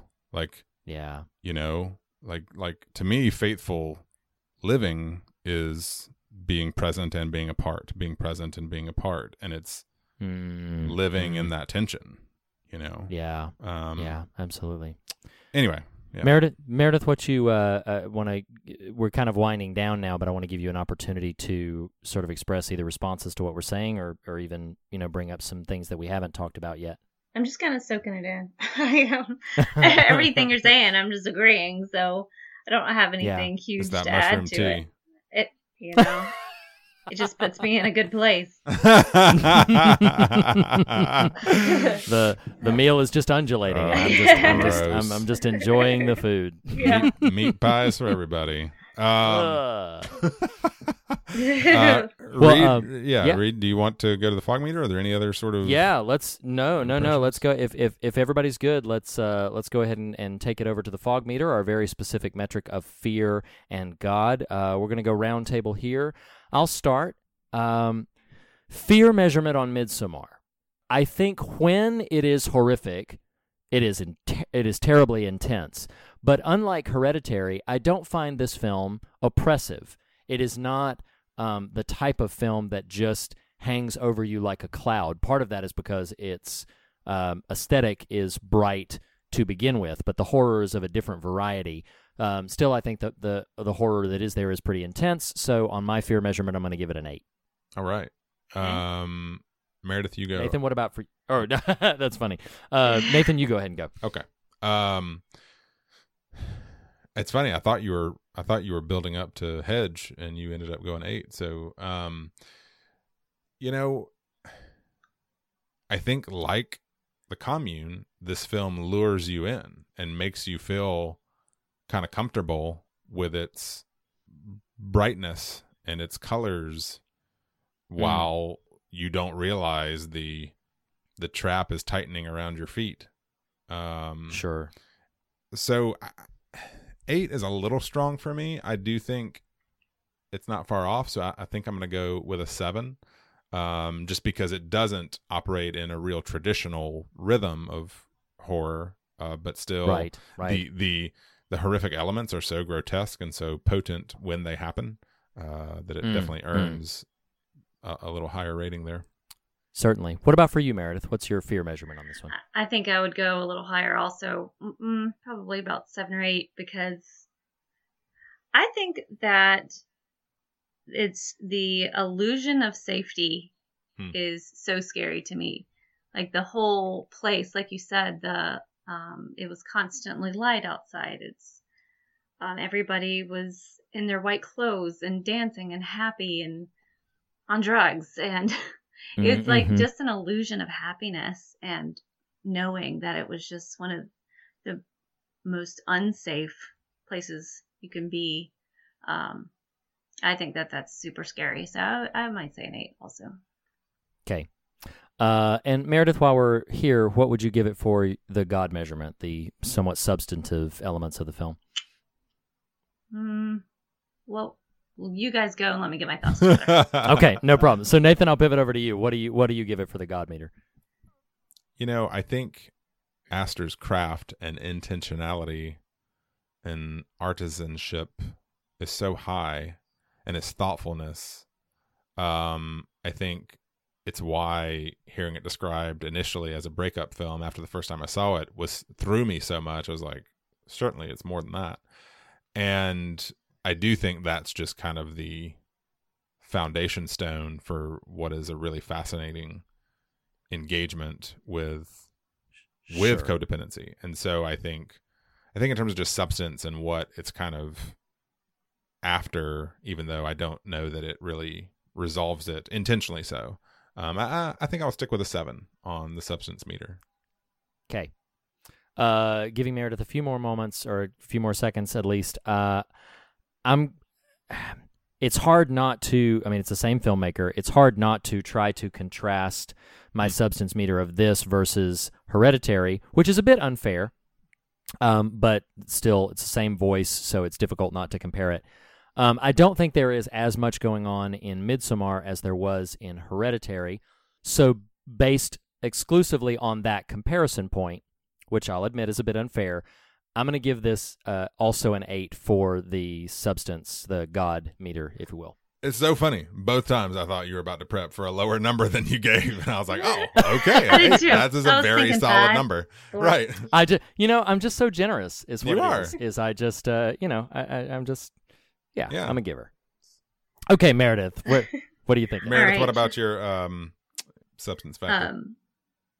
Just trying to get my thoughts together. I think what I was having a hard time putting into words is maybe there isn't as much as I'm pulling from, but I would probably give it a 7 or an 8 also, because I feel like I could pull so much out of it because of how much I could relate to Danny in a lot of ways. And I could see, even from like the first time she took that mushroom tea or whatever, and she felt like everyone was laughing at her, or she felt like a burden, or she felt devalued or whatever.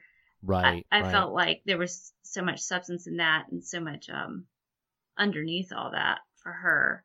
And then throughout the rest of the movie, just how her kind of her arc and her journey. Personally, I could see a lot, but I don't know if that's actually there. But for me, I'd say an 8. Okay.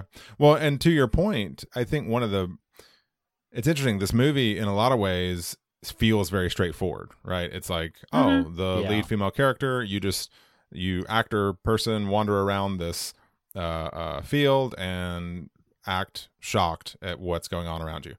And yet, from a performance standpoint, this really stood out to me specifically in one moment, although it's represented in more than just this one. But there's a moment where in frame is Christian on the left, and I don't think it's Pele, but it is one of the residents on the right, and they're in profile talking to each other, and Danny is between them. And I think Danny has just expressed concern over something. I can't recall exactly what, because there's so much to be concerned over. And Christian gives it a passing acknowledgement, and then I think specifically this is where he's asking about incest to the other person. And the camera is just closing in on Florence Pugh's face. And you can read so much incredulity at what she's experiencing. Like, this isn't right. I'm not supposed to be here. You're supposed to be taking this and me more seriously. I don't exactly know how to get you to see or hear me, but this is all terrible and wrong. Yes. And it just, yes, it's a long take that closes in towards her face of just all of that being conveyed. And it's just, to your point, Meredith, I mean, she says, kind of all of them do, but her specifically is the real standout. She says so much without verbalizing a whole lot throughout much of the film. Yeah. And it's really impressive. There's a lot going on in that character. Oh, absolutely. Well, that means that we officially give Midsommar, directed by Ari Aster, a 7.5 on the fog meter, which is certainly a substantive showing. Yep. Mm-hmm. But the perhaps more important and probably more difficult question, Meredith, I'm going to come to you first. Would you recommend Midsommar for people to watch? It depends on the person. But I think, I totally would. I think it's a great movie. I like that pivot. You went from, depends on who it is, you know what? Screw it. Doesn't matter who it is. Watch it. People expect certain things from me. You just helped them out. You put your hands behind them. That's right. I pushed them. So right on into it. Your insistence upon continuing this visual is somewhat alarming. This is comedy. In my ranking of Nathan's repeated gags. This is pretty low. This is low on the. I guess it depends on what you're weighing it against and on. Like, from a funny standpoint, it's quite hysterical. I'll answer the question that wasn't asked of me as far as recommendation, and that is, I find this film mesmerizing. Like, it's fascinating. It's interesting. It's like you could pause the film and just study the frame, right? Of all the little nooks and crannies that are going on. It's so hyper realized from a production value standpoint. There's a lot in it that could be a real turnoff, but I think in general we have smart, savvy listeners who are mature, unlike yours truly, and can appreciate, kind of the artistic nature of it all. And I don't think a casual movie person is going to enjoy this film much at all. But in terms of our people, I think there's a lot to recommend here. Yeah, I'm kind of with where you both are saying. It's a captivating, fascinating, and mesmerizing film.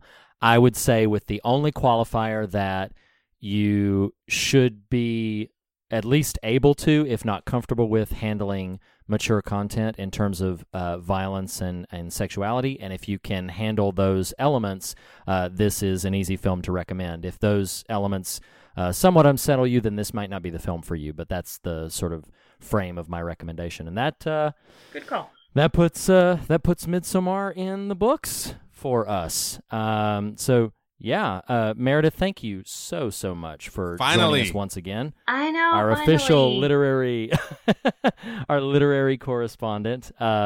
Nathan, as always, thank you so much for having this conversation with me. Of course. And listeners, so couple of things. First of all, We are going to be winding down this little mini series of our your favorite films of 2019, favorite horror films of 2019. Next week, we are going to be looking at Ready or Not, which is dramatically different from Midsommar. It's a wonderful film. Skipping to at least my recommendation, you definitely should see it. It's a fantastic, fun, wonderful, surprising film. So seek out, if you have not seen it, Ready or Not. We will be here next week, and I will just leave you with two thoughts: that the fear of God is the beginning of wisdom, but not the end of the conversation, and it is, we encourage you to fear nothing else and be on your way rejoicing. All right.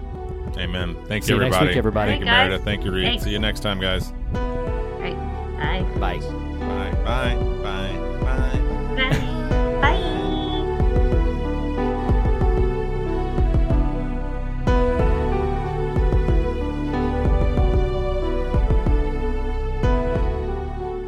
The fear of God is the beginning of wisdom, but not the end of the conversation. And you can continue the conversation in a variety of ways. Start by visiting thefearofgodpodcast.com for all the latest episodes and news, as well as for merchandise and how to contact us. You can follow us on Twitter @thefearofgod, on Instagram @fearofgodpodcast, or join the Facebook Fear of God discussion group. Special thanks to Jacob Hunt of jacobhuntcomics.com for our artwork, to Lee Wright and Reed Lackey for our theme music, and to Tyler Smith and morethanonelesson.com for making our show possible. Lastly, be sure to subscribe to us on your podcast platform of choice, and if you listen to us through iTunes, we would greatly appreciate a rating and a review. Thanks for listening. We'll see you next week.